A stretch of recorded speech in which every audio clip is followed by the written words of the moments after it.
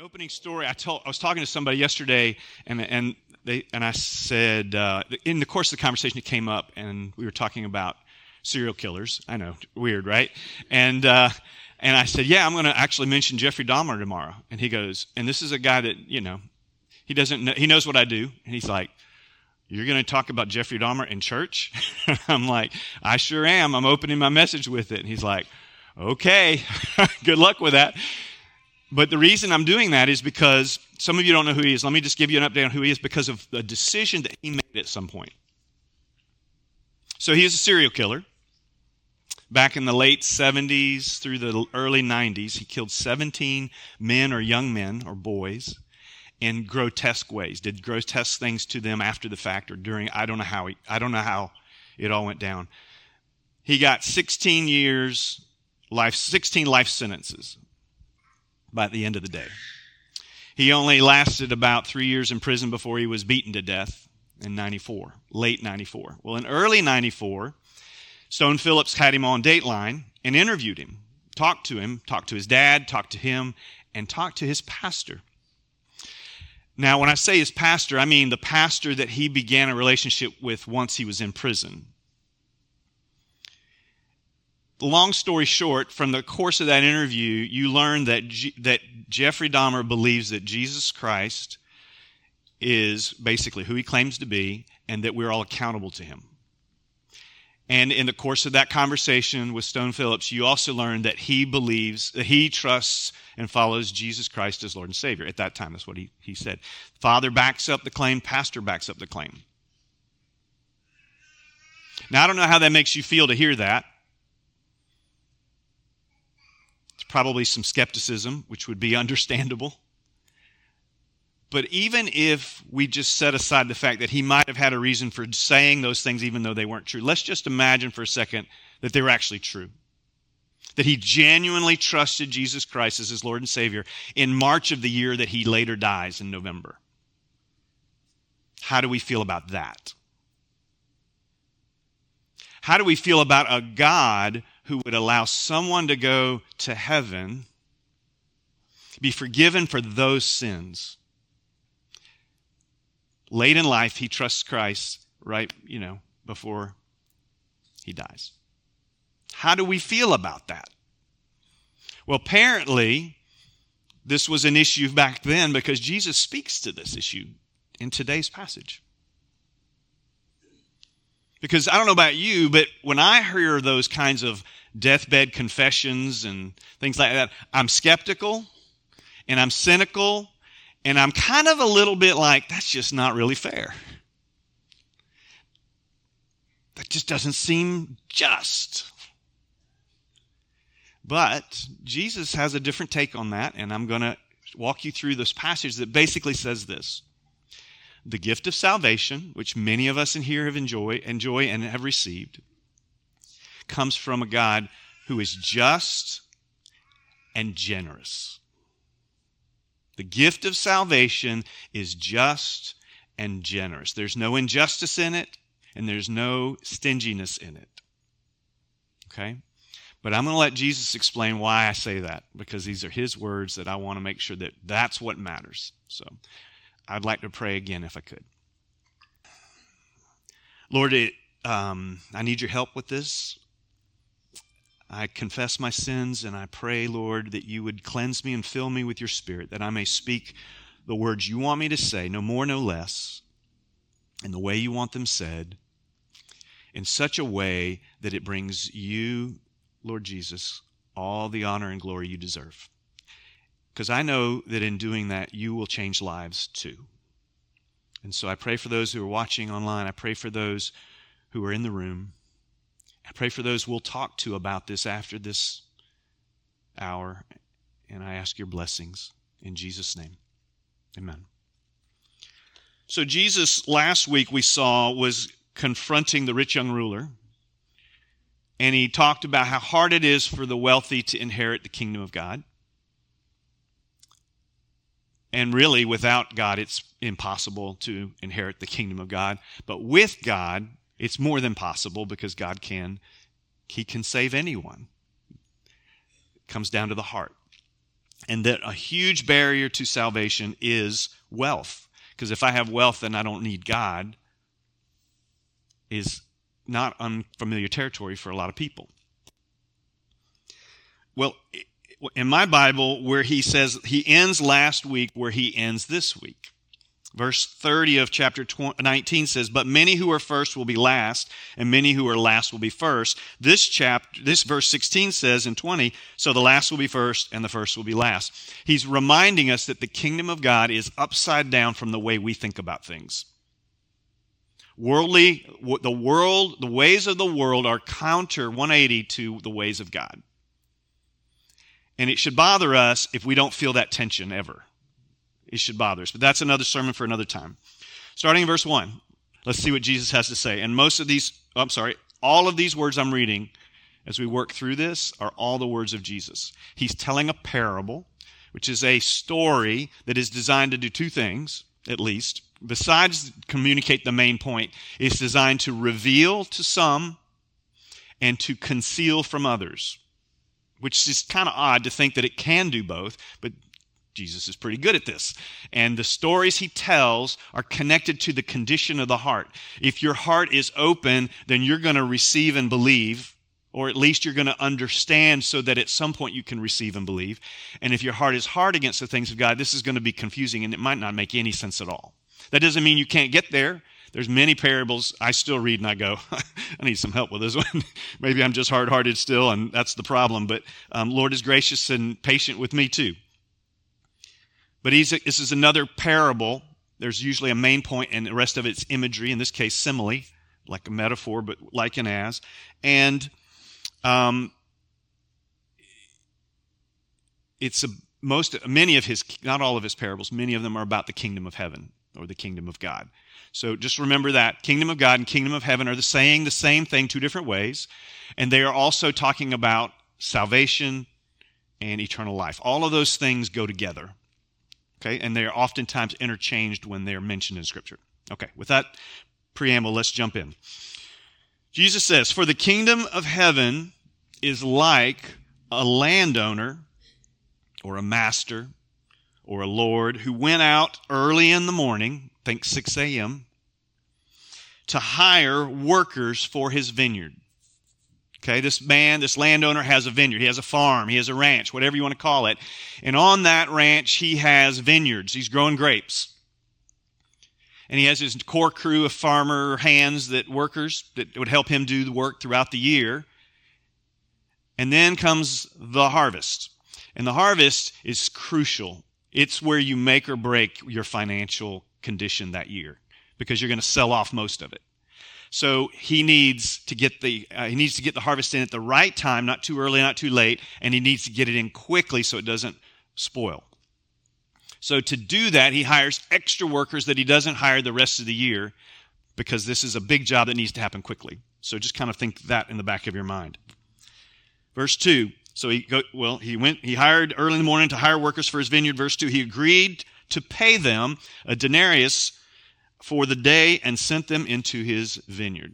Okay, a denarius is a coin, was a coin worth a day's wages. So if you work a 12-hour day and you make $10 an hour, that coin's worth $120 in layman terms for a laborer in that day. And if you think labor pool, like, and this still happens in countries around the world, even in some places in the U.S., but mostly in other countries.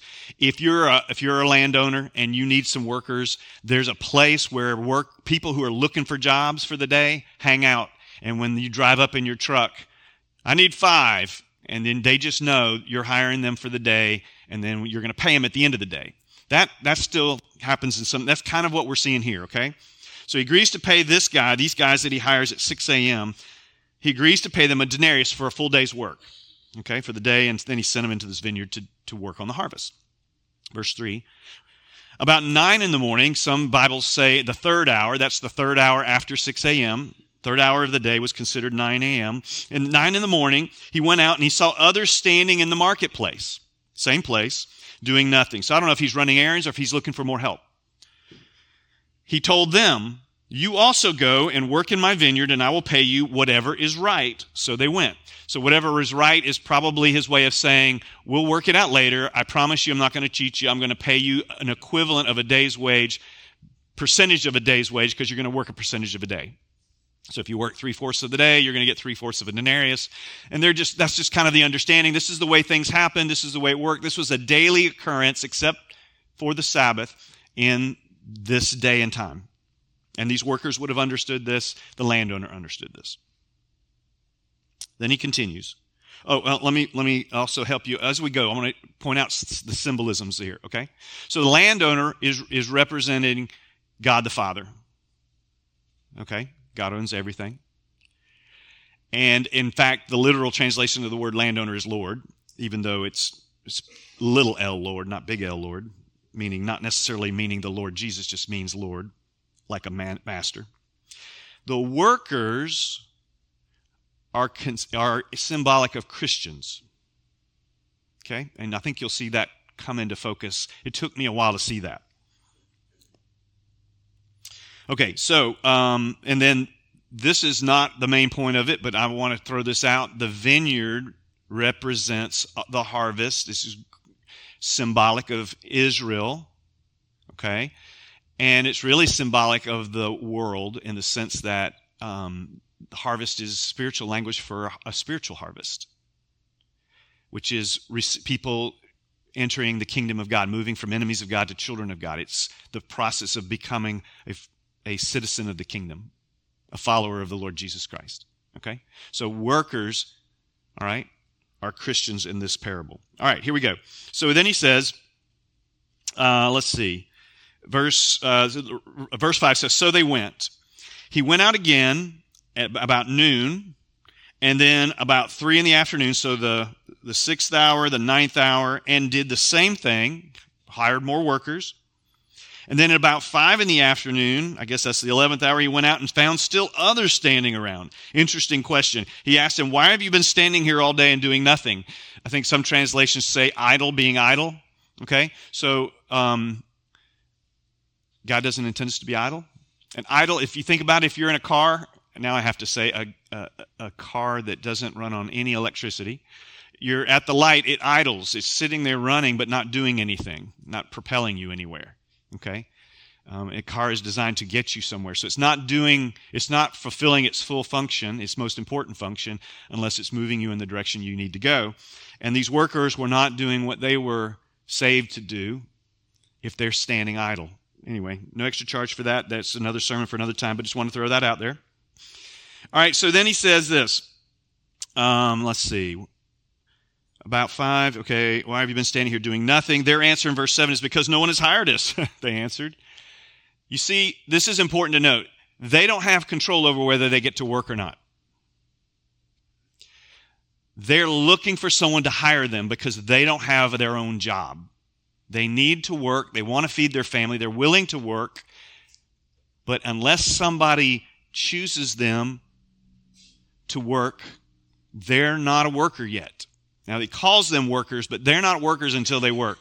And you're not a Christian until you've become a Christ follower. Okay? It'll come together. Verse 7 continues. He said to them, you also go and work in my vineyard. So he just hired somebody 1 hour from quitting time, and he's going to pay them for whatever is right. Okay? So that's where we are, y'all. Y'all with me? All right, now it starts to get interesting. The plot thickens. Okay, verse 8. When evening came, so that's at least 6 o'clock. That's the end of the workday. It's harvest season, so I'm thinking later. But nevertheless, the point is, evening came, quitting time is here, and the owner of the vineyard said to his foreman, call the workers and pay them their wages, beginning with the last ones hired going on to the first. Now, he does it reverse for the point that he's going to make. If he went the other way, the ones that need to hear what he needs to say wouldn't be there. They'd get their pay and leave. But he's making a point in the parable. The landowner's making a point. In our lives, he's making a point that we all need to hear. Verse 9, but the workers who were hired about 5 p.m, That means those who'd worked just 1 hour and came each received a denarius. Now, if you're scratching your head going, wait a minute, I thought that was a day's wages, you're right. A denarius is for 12 hours. They work 1 hour, they get the denarius. No explanation. They get a denarius. They're excited and they leave. They can't believe their good fortune. So when those who came, who were hired first, they expected to receive more. Okay, think about that. Think about how you feel. Think about the perceived, do I believe that was just or unjust, that runs through your mind. But each one of them also received a denarius. Verse 11, when they received it, they began to grumble, complain against the landowner. So now we have Christians complaining or grumbling against God. Okay? That's the imagery that's working on here. And he says this. This is the grumblers. Verse 12. These who were hired last worked only 1 hour, they said, and you have made them equal to us, who have borne the burden of the work and the heat of the day. They only worked 1 hour, and they worked in the shade, essentially, because it was late in the day. Do you hear how they feel? You kind of get it? Yeah, I can kind of see that. I can kind of feel that. I'd kind of feel that way myself, probably. I think I would. I would at least be disappointed that I didn't see more come my way, because it really doesn't seem equitable to me. Oh, we hear those words, don't we, these days? Equitable, equity, equality, fair. All right, well, let's see what he has to say. Let's see what the landowner has to say. Verse 13, but he, that is the landowner, answered one of them. Apparently there's a spokesman he's interacting with. And he answered one of them, I am not being unfair to you, friend. Okay, that's just a flat-out statement. And then he says why. Didn't you agree to work for a denarius? Okay, now let's just think about this for a second. The man's not got a job. He can't get a job unless someone hires him. He has no control over that. He can show up. He can hand his resume.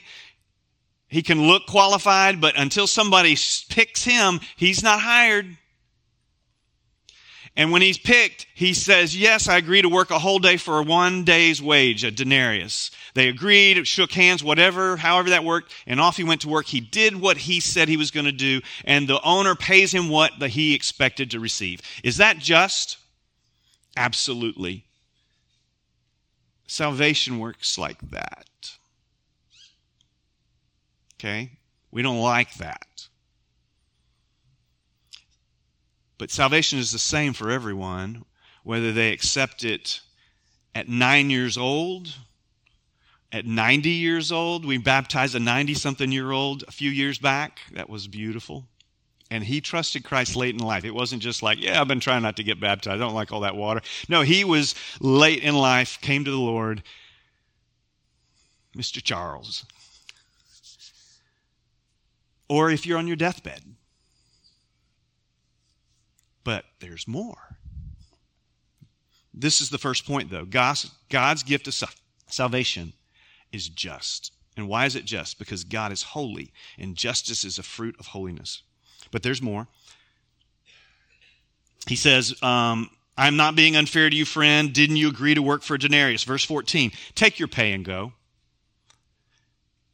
Some translations say pick it up, which implies he threw it down. I can picture him taking that denarius, throwing it in the dirt and go, you made us equal to those that only worked 1 hour. I could hear the anger, the offense. But it's based on nothing noble. It's based on greed or selfishness or some twisted sense of justice. But when we read this, we can relate, which should bother us. Take your pay and go. I want to give the one who was hired last the same as I gave you. Don't I have the right to do what I want with my own money? Or are you envious because I am generous? God's gift of salvation is not only just, it's generous. And our temptation, when things go differently for other people than for us, is to see God as not just and to see God as unfairly generous to people that he shouldn't be so generous to, like people who are on their deathbed. It's almost like we have a better way to see people get saved than God does. It's like we think we understand how this works. We don't. That's why he ends with verses like, and the last will be first and the first will be last. All right? We put the first are first and the last are last, right? We want the people running for our political goals. We want them to be the strongest, most powerful. We want them to be fighters. We want them to be good communicators. We want them to rally the troops from the grassroots to the rooftops, right? And that's who we're going to choose. Because who's going to choose somebody weak? Because that's just stupid. Who would choose a weak person to be a leader in our nation? And yet, Jesus says, well, that's not how God sees things through the kingdom lens. And I'm not telling you that we should elect weak people to office. That's not my point. The point is that God's kingdom is about way more than our kingdom, the American kingdom, or any other country's kingdom. And while those governmental apparatuses are all important and actually God-given, they don't operate with God-given principles, generally speaking, which is what frustrates so many of us, right, in the political process. Okay? And that's why we need to be paying attention if God's leading us into public service and leading us in how to vote, and we should be a part of the process. But we need to be careful where our allegiances lie. And that's another thing. I don't mean to get into that other than to say there's a difference between partisanship and politics.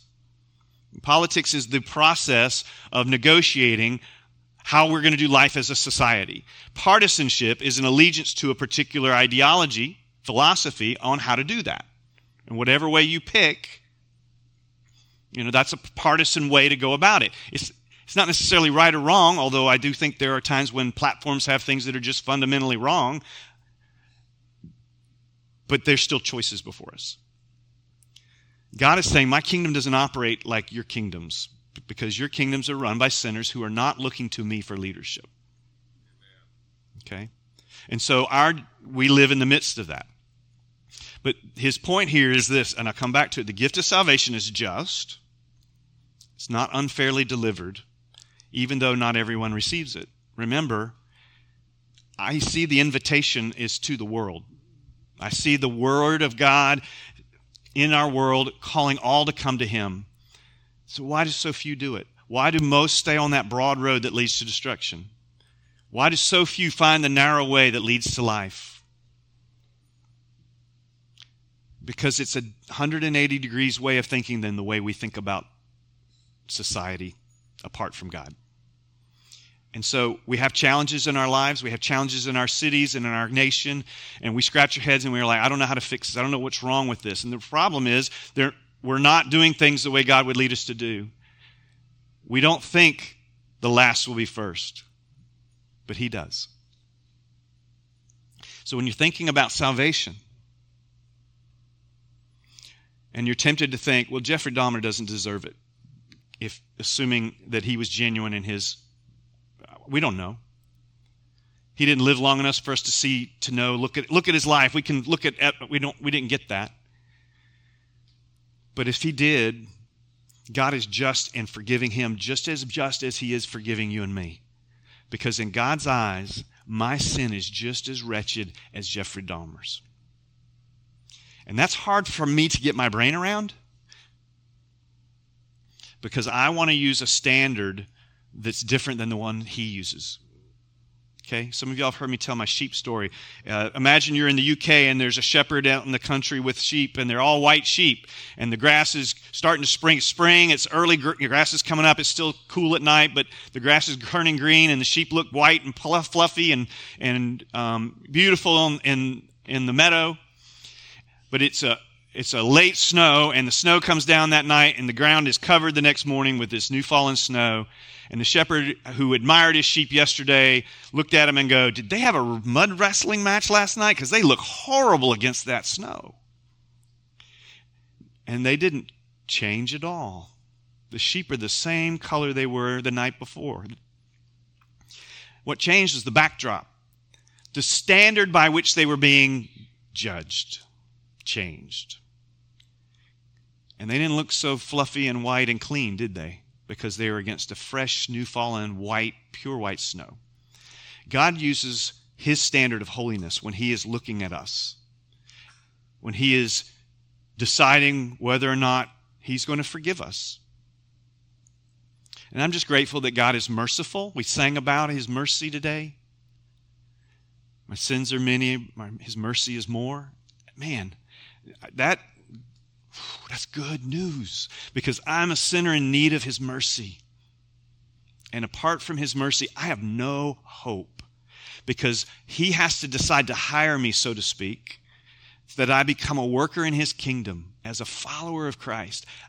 He is not just saving me just so that I can walk down an aisle, shake somebody's hand, and then walk out and go, I got my insurance policy, I am saved. No, there's work to do that is evidence that when I trusted Christ, it was for real.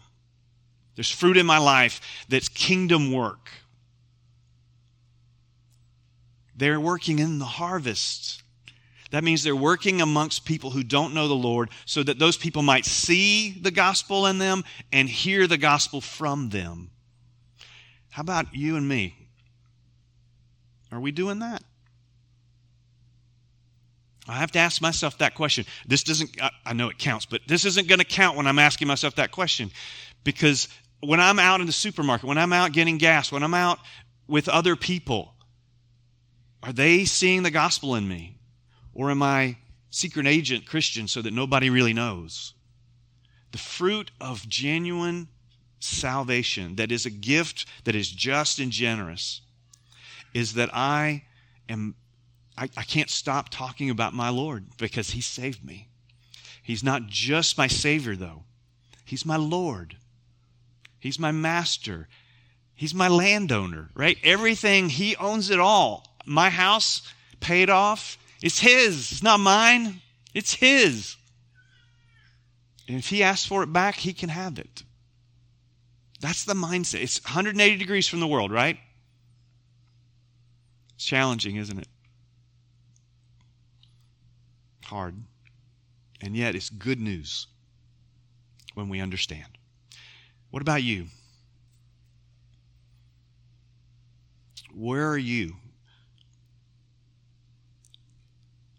Did he invite you to come and join him in his kingdom mission, his kingdom harvest, his kingdom work? Are you hired, so to speak? Are you on the crew that's working the harvest? It doesn't have to be tied to this church or any church. I mean, if you're doing the work of Christ, you're doing the work of the church. Ideally, it's better to do with others, join arms, lock arms, and let's go do this together. But we do it where we live, work, and play. We do it where we live, work, learn, and play. All of us is what we're called to. And it's evidence that my salvation is good and true, is will be seen in the way that I live. Let's pray. Lord, as we think about where we stand with you, I pray we would ask ourselves right now the question, what are you saying to me? What are you saying to me, Lord? Just ask ourselves right now, what are you saying to me, Lord? Some of us know we just need to repent and believe. We need to remember who we are, children of the King. Or maybe not yet. And if we're not, we need to remember who we are, enemies of the King. Lord, maybe we need to think about how we move from where we are to where we need to be, and it is repent and believe. It's turn away from my sins. It's turn away from my mindset that is so worldly that it doesn't look any different than anyone else in the world. And I need to think and turn 180 degrees to the way, the truth, and the life of Jesus, who leads us to follow you. Some of us need to just stop grumbling and complaining about things that you're doing, God, that we think are unjust, when in fact they're just, like this worker. We need to stop grumbling and complaining.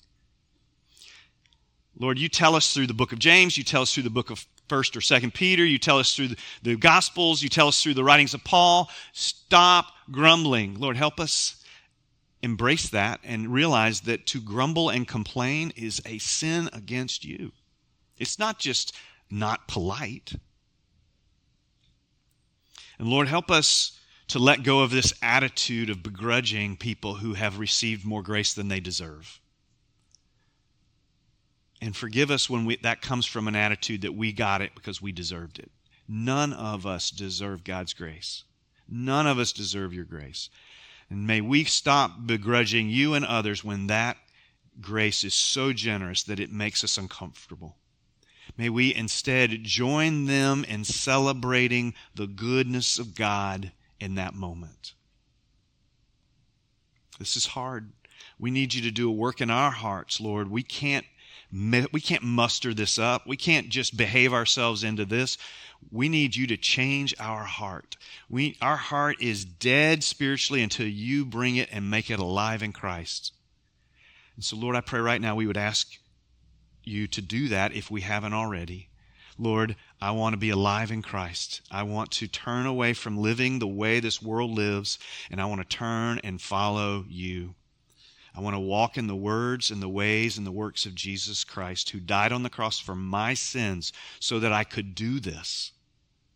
And I pray that you will save me from my sins and that you will change me from the inside out into the beautiful person you created me to be and intended for me to become. And may you, Lord, get all the glory for that change at the end of the day. And we ask it in Jesus' name.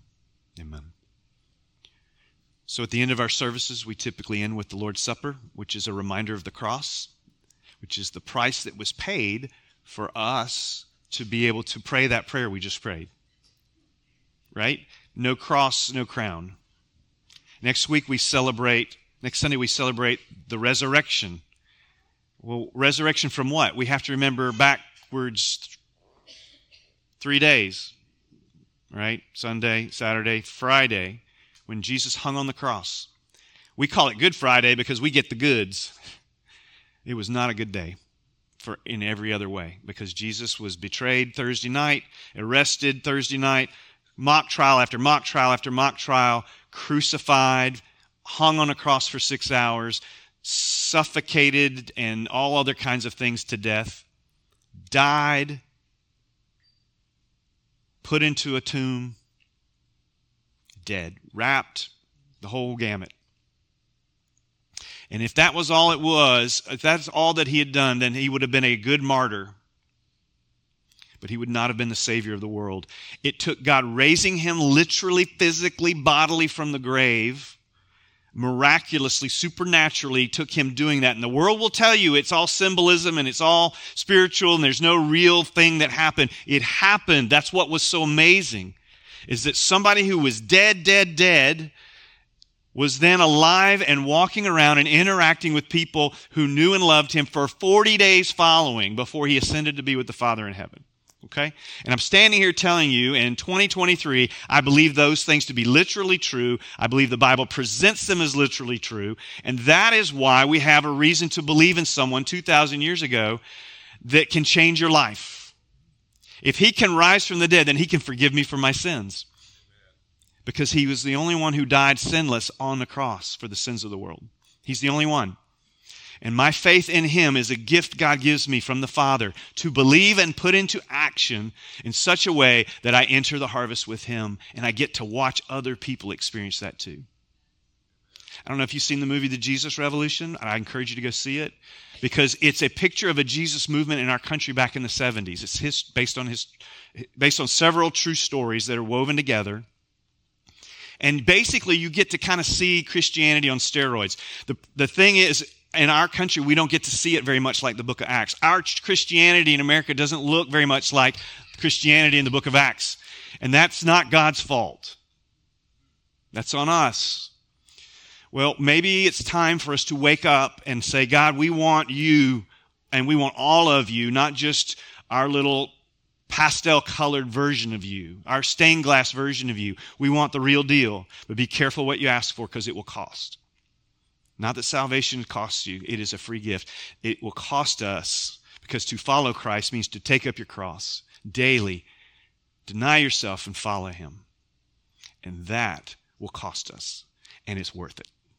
It's worth it. Because it leads others to the free gift that we've already received. You see glimpses of that and through imperfect people in the movie. It's just another example of what has happened and multiple times in our country's history. We need it again. We need him to revive us. We need him to wake us up from our spiritual slumber so that we don't just keep going through the motions. Okay? Our traditions and our churches are important and those motions matter, but we need to wake up so that we actually engage what's happening in the room and what's happening in the scriptures and what's happening in our lives as followers of Christ together. Together. And I can't control how that happens. I can't make that happen. I can only control how I choose to enter into this. And I'm choosing to come and just, God, I surrender all again. You've given me much, but you've given it to me to give. And if you take it all, my hands need to be like this so that he can take anything he wants from me for the purposes of his kingdom and his glory, and I need to be okay with that.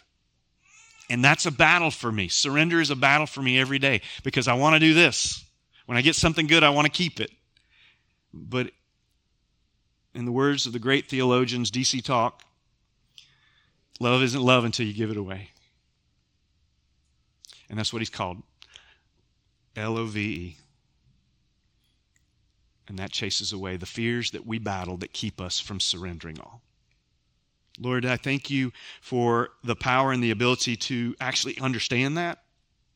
I pray that you will help us surrender all. I pray that we would be a church that surrenders all. Lord, I know that's impractical, and I know that that doesn't make sense, and I have no idea how that plays out here. But it's not really my problem. I just want to see it. I want to be a part of it. A small but real part of it. I want to see it sweep our country, sweep our nation, and change hearts and minds forever. Change family trees forever. Change the way that we live. Lord, I can't do that. But you do that. Absolutely, you do that to those who surrender their hearts to you. May we be found faithful to do that. In Christ's name, amen.